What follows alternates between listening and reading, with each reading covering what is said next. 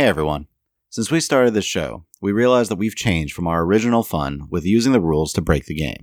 And the more we chat about D&D 5th edition rules with all of our guests, we've realized that we love using the rules to make our games actually better. Now, instead of seeing loopholes for exploits, we see opportunities for creative solutions to challenges. And when some people hear rules as written, it does conjure images of rules lawyers and a denial to the rule of cool. Our hope is that by sharing how to apply, adapt, and improve the rules, you can make your games more fun for players and for DMs alike. So, thanks for joining us. Hi, this is Bethany. I'm one of the players in our actual play campaign and one of the hosts of Rules as Written. Hey, this is Tony. I'm the Dungeon Master for the 2 campaigns that we have going, and also a host on Rules as Written.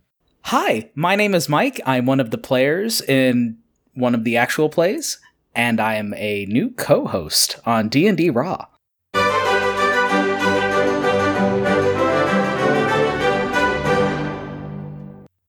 You can find D&D Raw on all of your favorite podcatchers, and don't forget you can also follow us on Twitter at RulesAsWritten, or you can email us directly at dm@dndraw.com. And please, you can also join us on Discord. We'll make sure to post the link in the description. So today we're going to be talking about mystics and psionics in D&D 5th edition. Where did they come from? Where did they go? And what can we do to fix it? As our guest, we have Jackie, also known as Death by Mage. Jackie, where can people find you?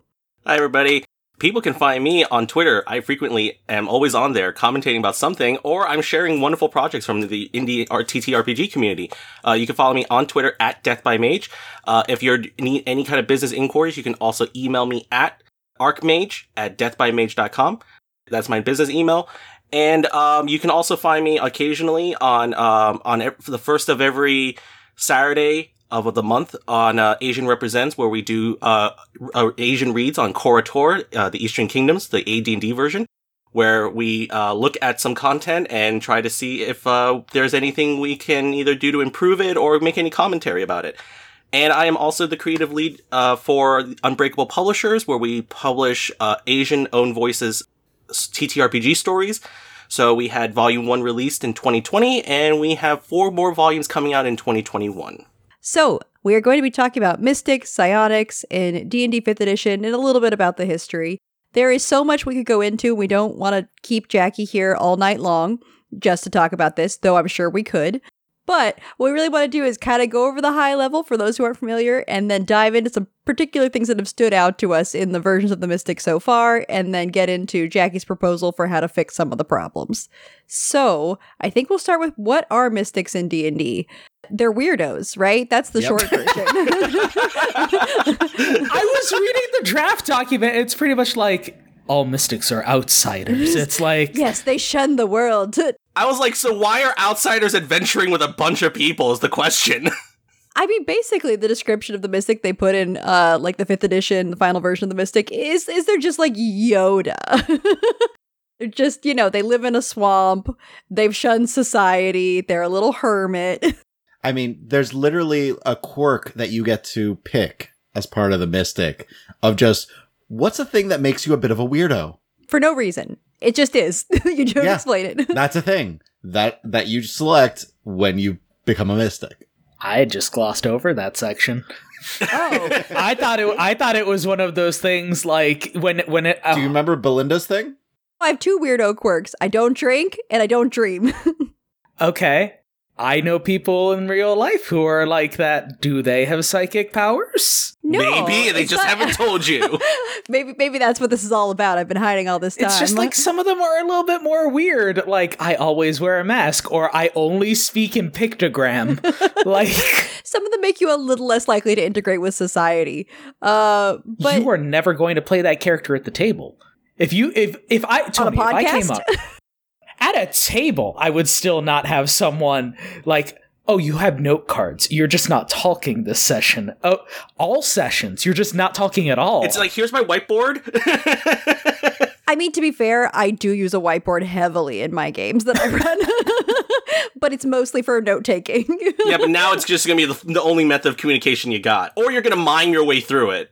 To be fair, Rachel is, when she's played characters who cannot talk, she's really good at miming her way through. So I think for the right player at the right table in person, which is now sounding so remote because when we play together in person again, I think it could work. But the idea is that these are people who are not integrated in society because they're just different, which I think is true for a lot of adventurers anyways. We all like to play weirdos a little bit, so I don't think it's that different.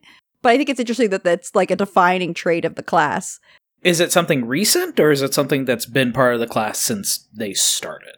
I thought I read somewhere about taboos being a thing, or... Well, taboos is definitely something that they kind of integrated from the Wu Gen, which I don't know why it got integrated into the Mystic when they're woefully two different things. Yeah, we'll definitely get into why the Mystic became a catch-all for ideas from Wizards of the Coast, where they were like, put it in the Mystic. Because there are some decisions that I still just sometimes will shake my head at. So I think for me, looking at kind of, Mystics, they make sense to us as characters. We've seen a lot of characters who would be Mystics in other media. When I try to explain to people who haven't played D&D or anything with Mystics, I'm like, oh, it's like being like Professor X, in a sense. You've got your telepathic powers. They vary. You're Emma Frost. Or you're just kind of like a Jedi. Maybe you're not really big on mental powers, but somehow you use them to boost yourself physically. So it's really broad. But just what is psionics and the Mystic class? It's just, I don't like the way this works. I'm going to change it with my brain. I would say, if you like a lot of stuff happening in WandaVision, Mystic class would be a great option for 5th edition because there's nothing else that quite matches that. I guess you could be a wizard or a sorcerer or your standard magic casters, but it's not really quite the same. Psionicist makes more sense. Yeah, I think so too. It just works better. So, just for clarification, what exactly are psionics if it's not magic and it's not like clerical stuff and it's not muscle power? Well, it's hard because it's basically it's like magic, but just not magic, and it comes from big brain power. So psionics in D&D is specifically powers and things that are manifested from your mind. So you can create effects from your mind, which is why in some of the lore for psionics in the past, it was one of the more powerful forms of magic because it was still derived from an element of magic. For Forgotten Realms, psionics was still pulling from energy from the weave, and so they were still considered a form of magic. So sometimes less informed wizards would call psionics mind magic. And then in other pieces of lore, if you go outside of D&D, psionics is usually the catch-all term for anything that isn't actually the archetypical concepts of spellcasting. But we have ki. Isn't ki also internal mastery of self to project into the world? Yes and no. And that might be partly why they threw some stuff into the Mystic class, because they're like, all same. It's all the Force, right? But yet not. There's a lot of problems with how the Mystic's been viewed because it's okay, there's no definitive heritage of culture that it belongs to. So what ends up happening is that you just get elements from everywhere else that just get slapped in. And now some elements are okay, so which part is it really fitting into? And then other parts that kind of just go, this feels like it's pulling from this one particular element, but then you just come, and then there's elements that are not quite fitting with it as well.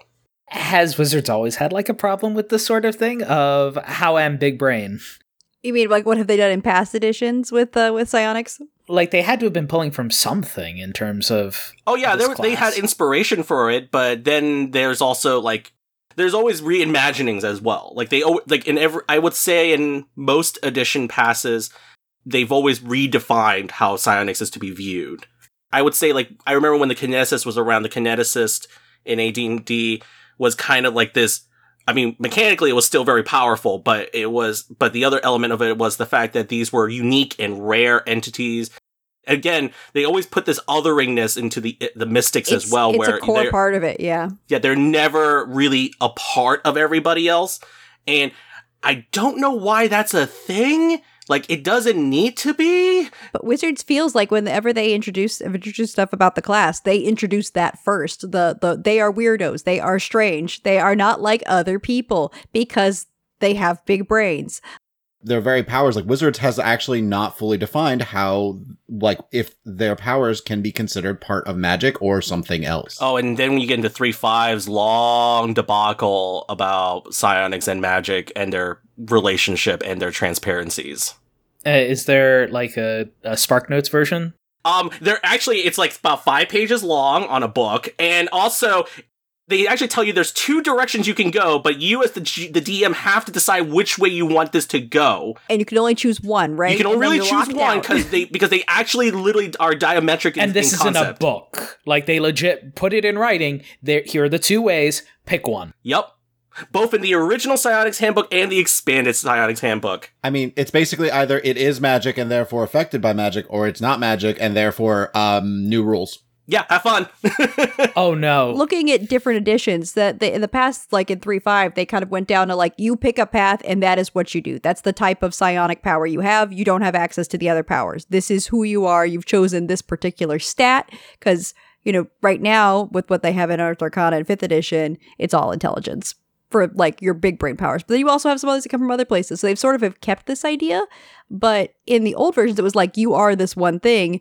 And now they kind of had moved towards, you're whatever you want to be, just pick up stuff. The kineticists could actually choose non-mental ability scores as their manifesting abilities modifier.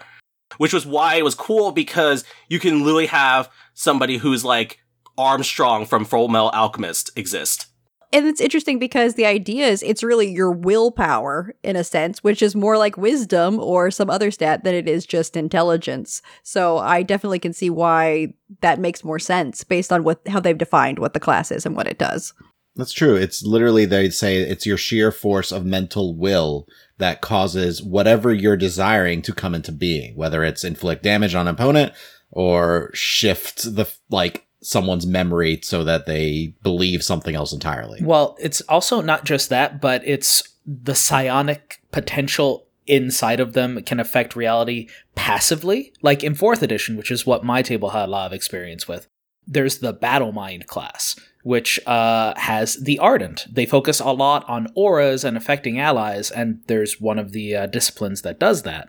But that's just because their brain is so big. They're like, I'm happy. Everyone else in the room should be happy too. I mean, it's a little bit like a paladin in that sense, though. I'm holy, so everyone else around me is holy. But like a paladin has to outsource that to like whatever god that they've decided to sign on with for their contract. Well, the paladin's like, hey, you've been granted blessing by God. Therefore, boom, on, go. Listen. Guys, they're with me. They're also holy. Oh, dude, okay, yeah, say no more. But one of the things kind of talking about, you know, buffs and things that help you in a group, there's a lot of different stuff the Mystic can do depending on the version. But something I know Tony has looked at particularly is combat. Because the approach they did for their 5th edition version was, we're going to squish you into regular combat and give you abilities and points that make it sort of like spellcasting. But that's not the way it's always been in past versions. Yeah, I have read so much on, like, I remember I had a discussion with you at one point, Jackie, on old ways of 2 psionics fighting. Because a psionic fighting in a regular fight with regular people, even casters, like, you do damage to them. You don't have the same sort of effect. But a psionic versus psionic, like, the battlefield kind of changes because it's a battle of the minds. It's not just like, I'm going to damage your brain and, you know, you don't really understand what's happening. Whereas 2 psionics do. And I believe we talked about it in old editions. It was like almost a rock, paper, scissors kind of thing. Yeah, it was a 5-mode rock, paper, scissor. So each power had a weakness power that basically it's super effective against them. So if you use one particular power and somebody else used another that's particularly weak to, they basically override your defenses. And alternatively, it's the other way around, vice versa. So basically, it was like the most elaborate rock, paper, scissors, but it's also done in a secret way. And I talked to you about it, Tony, where the way we used to do it, which was, it's like a stack of cards. So basically the player and the GM would have like 5 cards face down at each other, and they would shuffle it between themselves. They will know which one is what, but they have to choose one of the cards to use as their attack or defense. And then they basically put that against each other. They reveal it. And if one of them is super effective to the other, they basically win that part of the contest. If they don't do anything to each other, they do nothing to each other. Or they actually successfully defend, and they defend. I'm sitting here in horror. You do this every round? Yes. There was a meta combat inside of the combat. Because you'd have the regular fight happening while this mental battle is going on. When I started playing Belinda, the character I'm playing now is a Mystic in our campaign, Tony was like, I want to do something special for like Mystic versus Mystic combat. And we talked through different ideas. I was like, these all sound super cool and fun for me and totally boring for my fellow players to watch me do slowly bit by bit. It would lock them out of a lot of what the combat would be. Because while the two Mystics are having this epic battle in the mind, but also like physically, the rest of the fighters are trying to move and do stuff. You guys are just standing there silently as the world explodes around you, like... Yep. Like I was about to say, have you ever, for anyone who's read Eragon, it's basically wizard fights in Eragon. It's caster fights because they're just creating like spells back and forth in order to break the concentration of the other person, and then whoever slips first dies. That's what a psionic battle is. It's just mental chicken. It is mental chicken. Which is kind of fun as like an idea to do sometimes, but I told him, like, I don't think this is a good long-term solution. So I'll admit, still working on it. It's good for those like big pivotal moments. It's not good for like when you have to do this reoccurringly. I feel like this would be like when you do invoke like that battle of wills. I think that's when it becomes meaningful. But if you're doing like a combat scenario where you're just doing standard combat, even against another psionic creature, it's like, we could probably skip this unless it's something that's really meaningful or really relevant. Right. I think it's better to be integrated with the other players in the party. So even if your character visually is just standing there doing nothing, which I pointed out is basically what my character does every single combat. Sometimes you look at someone and they die. I do scuttle around sometimes. That's true. Doesn't that kind of tie into this idea that Mystics are weirdos that are so special they are separate from everyone, not only thematically, but now mechanically too? In a way, yeah. Kind of what we're saying is maybe that's not necessarily totally a good thing. And that's part of my pitch for the character I'm playing now. I told Tony, like, I want to be a Mystic who has these brain powers, but in every other regard is just like a regular person who worked a desk job and like does not have any physical abilities. I'm not doing any of the physical buffs because I've done that before. It's fun. It's super busted. It's broken. I want to play one so bad. So I will just be this physically normal person who just is good at manipulating people's minds, which is fun, but at least there's a downside. It's fun, I love it, and I hate it. That makes my character super normal in other regards, like where I'm very vulnerable to just being stabbed to death. Or at early levels, I'm like, if we just get in the wrong fight in a tavern, I could just die. So they do play different, and I mean, even this version of the Mystic has changed back from like what the original was 2015. Yeah, so we're going to talk about the Unearthed Arcana because there is no official Mystic class in 5th edition. It's all bootleg. For anyone who's made it this far and they're like, why? I still don't know what you're talking about. This does not exist. So yes, this is all Unearthed Arcana. But is Tasha's yes? No, it is not. It's Mystic abilities, but not Mystic classes. We'll talk about why they went that direction too. Yeah, so there's been 3 versions of the Unearthed Arcana. The first one, like Mike mentioned, was 2015. And that was not a complete class. It was more just like, here's a little starter thing. It literally only went up to level 5. We actually started building Saria before version 2 came out. That's part of the reason that we only did the 5th level. Because we debated for a bit. I'm like, 5th level is still a good level, and I'm glad we did it that way. But that's all they had. So we're like, cool, let's 5th level characters, boom, done. There's enough there that you can play it. Like it's playable, but it's really, really overpowered at level 5. You have so much more at your disposal than any other class, especially if you rolled good stats, which I did for that character. You rolled good stats and you had really good abilities on top of it. I mean, you went down the particular discipline that does physical abilities. So, Tony, why don't you explain what a discipline is? Okay, so disciplines are kind of like schools within psionics, schools of magic. The same way that there's evocation, there are disciplines for the psionics. For the first version, there were only 2. There was Awakened and there was Immortal.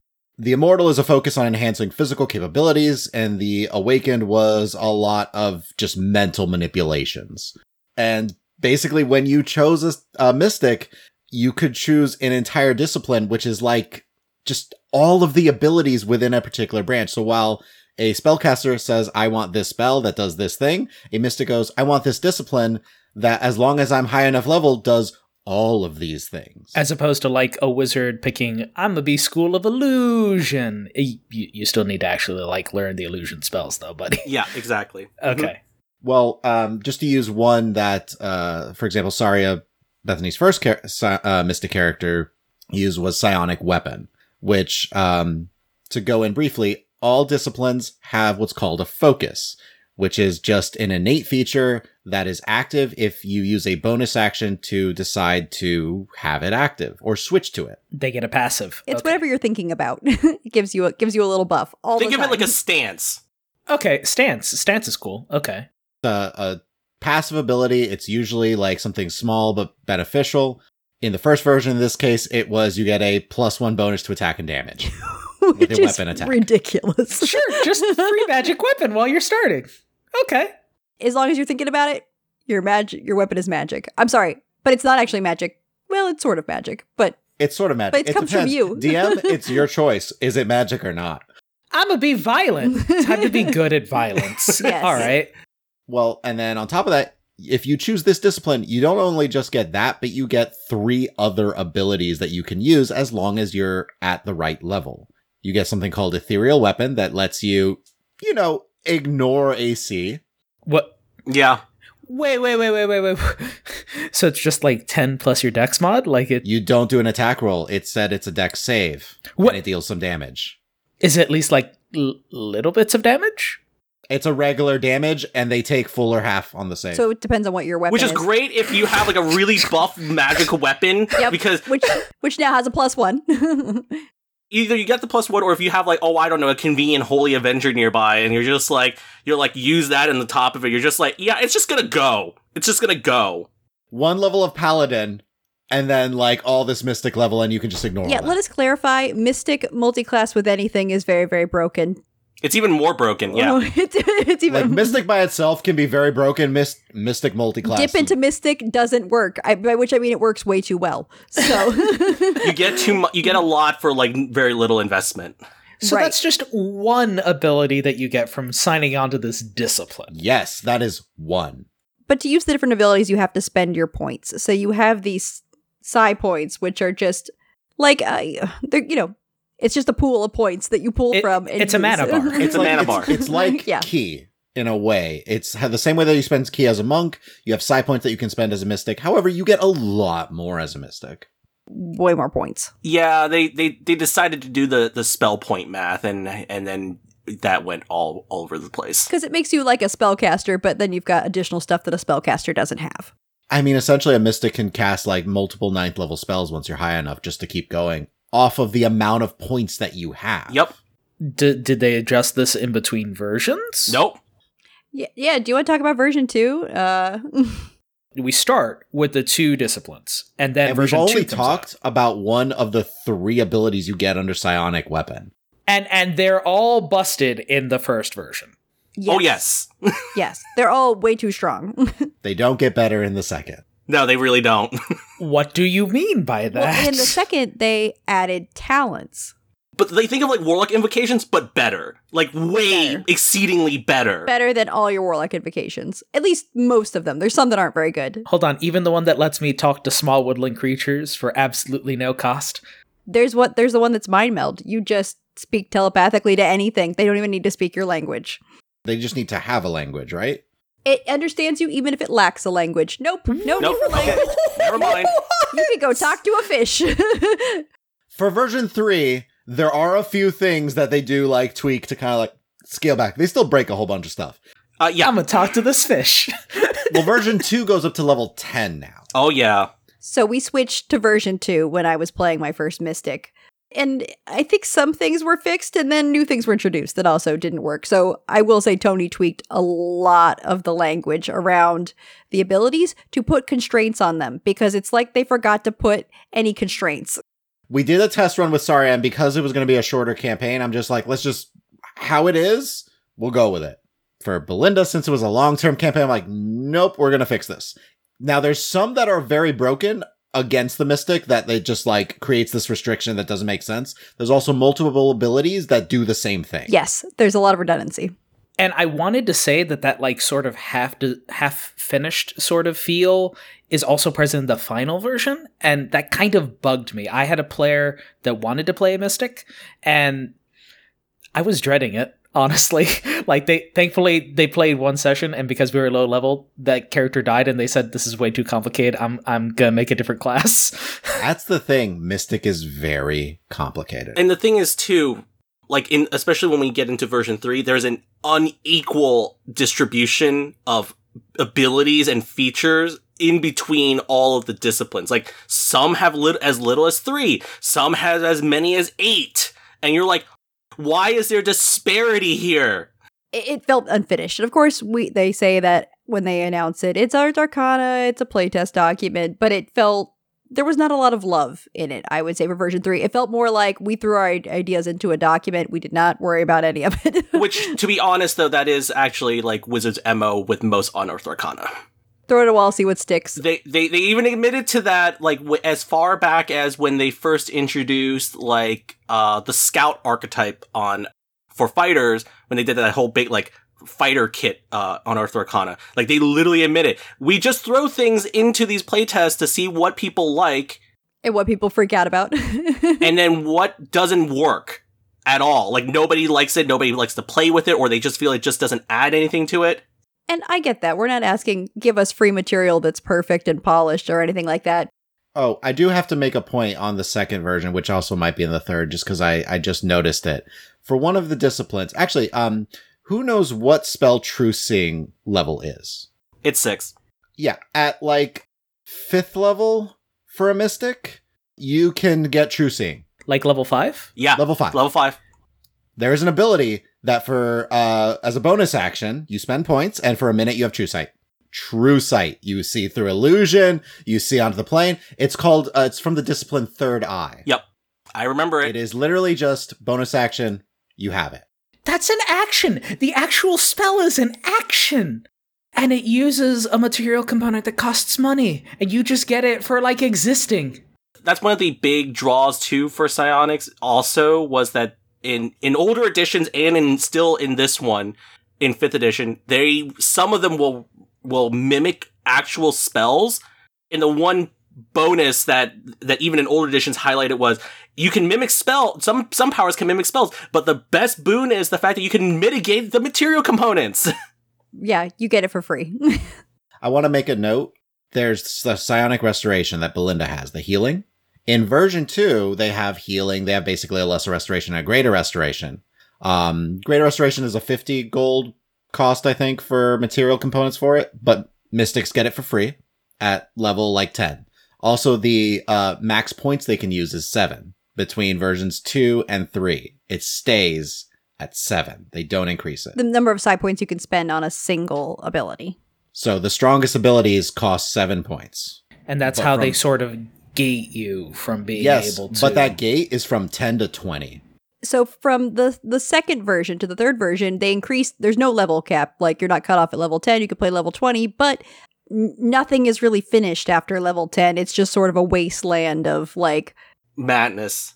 The only way they mitigate the 7 psi limit in the third version of the Mystic, was they introduced Psionic Mastery, which lets you go, for a short stint, you get extra bonus free psi points. Free! They're free! They're free! But you must spend them all, and they exceed your limit. And by the way, as you increase further in the class, you get more points. So it goes from, so your limit is 7 for all normal powers. But when you use the Psionic Mastery, you get 9, and you must spend them all. So if you don't spend it all, you lose it all. Wait. So I have points. I have a lot of points, but I also have this ability that gives me free points. Yeah, you get to do it like once per long rest, you know. Then as you go up, the limit goes up. So it goes from 9 to 11, and then it goes like, and after 11, it kind of goes to more uses you can do. And you're just like, so what you're telling me is I can literally spam and use more points than I'm supposed to be. Great! Right. And there's already like abilities we talked about. They're like these your big spells, the 7-point ones. But a lot of the lower level ones, you choose how many points to spend on them. And you get to add a die for each additional point. So like your basic mental attacks, it's like you do a D8 of damage. But if you spend a few more side points, you can do 5d8. And it also allows you to maximize your action economy in a lot of ways, because like because a lot of psionic powers use either action or reactions or bonus actions. Because it's one of the few classes that fully utilizes the action economy, like really hardcore uses it more than most other classes. Because of the psionic mastery, you can literally keep manifesting powers for an entire turn like it's nothing. So just to give you an idea, Mike, there was a fight in the original campaign with Saria where she has an ability, Lethal Strike, that lets her add 1d10 per point she spends to damage on a weapon attack. She got a crit on an Oni after having spent 5 points, her maximum at the time. It was a big risk. It was a huge risk, but she hit because it's literally just has to be the next time you hit before the end of your turn. And you deal this damage, but you spend the points either way. She hit, she rolled 10d10 plus her regular weapon damage. Now imagine, once she's higher level, she can just do that now. Period. Right. So there's a reason I'm not a physical fighter, my current mystic, because Tony can work to put limits on the mental abilities, the awakened discipline talents, more easily than he can balance out the weapon damage with the other classes, like, your character, who's you're multi-classing into all the physical damage. So it wouldn't be like, hey, you know how Scrib's been working really hard to train in fighter? My character is amazing at fighting after one level. And the common thread that it sounds like is that this is very complicated, very powerful. It's 28 pages long. And yep. There are disciplines, so they usually have them in 2 columns. There are disciplines that will take a full column. And they basically left it out. You can be any kind of mystic your heart dreams of. Do you want to be an evil controlling monster? You could be that. Do you want to just be someone who's like good at finding things and likes maps? You could do that. Do you want to be Psylocke from the X-Men? You can be that. Do you want to be master of an element, which I know is one of the ones that stood out to Jackie, that just is sort of shoehorned in there. Why didn't we give that to Master of the 4 Elements Monk? Wizards doesn't even want to acknowledge that either, okay? It's not even. Like, I can see where some of that stuff shows up in later content. Like, the Soul Knife, there's a couple of details that show up in the Rogue subclass. Because they realized what fits better for it. Because they're like, oh, well, instead of making that a subclass of this mystic who is just a mental manipulation, why not just a rogue who dabbled in it? Yeah, which actually fits better for the origins of the Soul Knife from older lore anyways. So really what it comes down to playing this document is you have to really go into it knowing either you're going to be incredibly unbalanced in the player's favor, unless you've done something horrible. I don't know how you could build a weak mystic unless... So my player in my Ravnica Noir game, he plays a mystic. And the player has chosen not to choose has refused to choose the most optimal disciplines humanly possible. And even with those limitations put in, so basically we're not going for like the broken combos that we can clearly identify. We're trying to just go for what fits the narrative. And even then, so for those who are familiar with Ravnica's setting, there is a gargantuan-sized Cyclops guild leader called Borborgamos, who's the leader of the Gruul clans. So Borborgamos is challenge rating 18. So our level 10 Mystic had the access to the giant forms discipline, so could transform into a giant. So basically we had our big kaiju fight, which was great. Like cinematically, that was wonderful. We loved it. We all enjoyed it for what it was.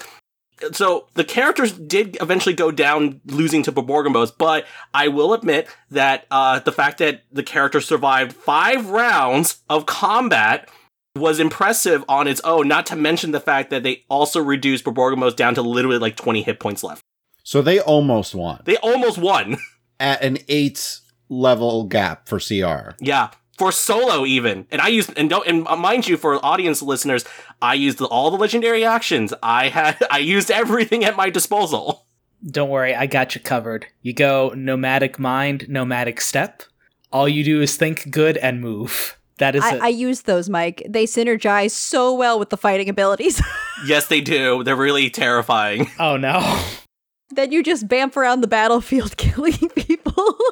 You become Nightcrawler. Right, you get more disciplines, don't you? The higher you level, the more you get. And that a lot of that still has to do with the issue of all the disciplines having a very inconsistent distribution of features and powers. I pretty much told Tony ahead, for the most part, which of disciplines I was going for, so he could plan, because of course we mentioned there's different point levels, so you have like your low point ability, your mid point ability, and your high. So when you first get those disciplines, you can't unlock the mid and the high until you level up. So that gave Tony time to see what was working at the lower levels and put constraints on the higher level ones, or clarifying language, or in more cases just a downside, just to put some kind of downside on using the ability, because otherwise I was getting free spells with no negative. As a note, Mike, there's 2 abilities under the nomadic step that I want to address. There's one that says there and back again, and there's one that says baleful transposition. Have I mentioned if you, as a bonus action, you teleport 20 feet out on the edge, off of the edge of a cliff, baleful transposition with an enemy. If it fails, you're just back on the cliff. Wait. You can do that at the same time? You can do that at the same time? Because one's an action, one's a bonus action. Have I mentioned that without actually touching them, you could cause them to plummet to their death? Okay. It does let you Looney Tunes kill people. It's a save or die. It's just it's literally a save or die. This is why I've talked with Bethany on several things. I'm like, this is what will work, this is what won't work, this is what we'll do. We'll tweak a little bit without breaking the ability, because I still want it to be a fun ability. And it is another stipulation was, if something seems like it's too broken in one way or another, we will change it while we go. But it is very complicated, and I wouldn't ever expect someone who is not really going into this wanting to play a mystic to put in the effort to even figure out what the heck they're doing. Even every so often I get stuck because I've got so many abilities where I need a second to check my pre-flight checklist. What are my standard goes-tos? If I had a nickel for every time you said, so I'm going to use this new ability. Oh, mind you, in version 3 also, all the subclasses gave you 2 extra disciplines. Yes. Yeah. So technically, you had way too many abilities. Soul Knife doesn't. Right. It's the only one that doesn't, I Thank believe. goodness. Well, because Soul Knight doesn't have its own separate discipline tree. Right. It's just sort of there. It's Wizards going, ideas, we need it in a place, so instead of wasting extra documentation, we just shoehorn it into a pre-existing one. Making more PDFs is hard, Jackie. You know, like, it's just, I guess, a lot of effort. Just put it in. As a note, the one ability that I'm like, wow, this is kind of this another ability that I think is very broken. Just it is a level 20 ability. Okay. You have a third of a chance to just not ever die. Yeah, if you die, roll a d20. Yeah, so that's part of your capstone for the class itself. But it's like a capstone. Come on. You don't age anymore. You're immune to disease, poison, and being poisoned. And if you do get killed on a 10 or higher, you disappear. And you also reappear in that exact same spot, by the way. A few days later. You Obi-Wan after getting murdered? On top of that, you gain the benefits of a long rest. On top of that. So you also come back with like all of your side points, everything, all reset. I think the only caveat is that, well, actually, no, you reappear, you even reappear fully conscious, and your gear disappear. You appear at the spot within 1d3 days later on the same plane of existence where you died, having gained the benefits of a one long rest. On top of that, even if you What do you mean on top of that? Even if you do die, someone else could just bring you back. It's 20th level. I mean, this is true. Death is a slap on the wrist. I mean, at 20th level, it's true. It. You got True Resurrection and Wish to bring you back. Oh, but don't worry. If there's any other mystics in the area, they get free resurrections. Yeah, this is also true. So this ability gives you, by the way, no cost. I introduced a cost because I felt it unfair that a cleric had to spend 300 gold on an item and a mystic spent nothing to do the same exact thing. Yeah. The cost is she loses her focus. Oh no. Whatever will she do? That means I can't get it back. Oh, okay. I won't lie, there were a lot of elements to that I just went, even way before I started looking back at this for this show here, I was like, I remember when I first saw that, and I went, a little much, everyone. That was only introduced in the third version, the Psionic Revivify. Yeah. So we've been very hard on this version. I say as the person who's been playing it for years now. I love it, but it's broken. Oh, it needs work. So, thank you guys. Great discussion as always. We look forward to, the next episode. It's good to be back. Yeah. Thanks for having me. So we have a couple of questions here. The first one was going to be, what have you been working on since you were last on the show? Oh, well, yeah. So of those projects, is there one that's particularly close to your heart, something that, you feel strongly about? I will definitely say that Unbreakable Volume 1 was probably the most endearing project because we formed the project literally after Gen Con 2019. And so right after that, I met Jazz, and we had decided that we were going to push for this kind of like Asian anthology project. And it kind of grew and morphed over time from the influences of our contributors and the insight and feedback from a lot of our colleagues and everybody who was very intimate with the subject. And we ended up with Volume 1 being released in April of 2020. And a lot of it holds a lot for me because I wrote one of my largest adventures for anything. It's a large adventure. It's the last adventure in the volume, and it was basically it had a lot of connection. It allowed me to connect back with like my great grandmother who passed away back in 2014, and it reconnected me with the rest of my family. Looking back at like my culture and my relationship with it. Has there been just general support for the anthology after it came out? Like, what's the response been? Oh, the response been pretty good. We've had there have been a lot of people who've been really happy about the fact that it exists and support it. I can definitely say that after the word has been spreading, that people are even more excited because when we started launching for 2021, we didn't know how many volumes we were going to start with. But due to the large influx of people interested in being contributors and having the opportunity to write a story, adventure, or submit art for it, or be editors, we kind of just sat myself, so it's myself, Jazz, and Caroline, we are the three admins, and we looked at the large influx of people wanting to do something for Unbreakable, and we just went, well, why don't we just have them all? And so we ended up with basically making the game plan for 4 volumes to be released in 2021, which is a very ambitious plan for considering that there's only technically 3 admins really running the whole logistical operation.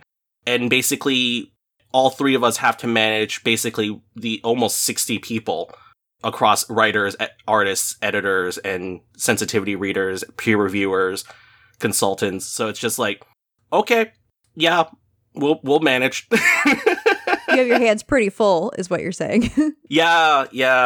I knew that once we came to those plans, it did tailor a lot of my approach for what I wanted to do in terms of any personal projects or how I was going to receive any commissions or freelance jobs for the rest of the year. And that sort of response, just the fact that everybody wants to contribute, the hobby supports that sort of thing. Yep. Is that like your favorite part of just RPGs in general, or is there something else that really, hooks you into the entire hobby? I think it's the fact that people can finally start looking at TTRPGs as a medium for another kind of storytelling. Like truly look at it that way as opposed to before it's just a game. It's like, no, you can use it as a medium to like represent emotions and the variance of your dysphoria, your connections with your culture, and how to represent your culture in a meaningful way that isn't stereotyped or actually inciting more stereotypes even. Reinforcing them. Yeah, and celebrating your culture even. Because I will say that so in Volume 1 we had a few people who've never written an adventure before or never did art for a TTRPG project before or edited for a TTRPG project before, and that was kind of our goal with Unbreakable as a whole, was to introduce more Asian creators into the TTRPG space to give them a opportunity to gain some experiences and insight so that they can one day move into that field if they wish to on a more professional level, or if they wanted to create things on their own but still have the know-how and savviness to actually navigate through it. And a lot of that came through, and I can still say that for 2021, we still have a lot of people who are first-timers. They've never written, did art, or edited for a TTRPG project before, but it's a good mix.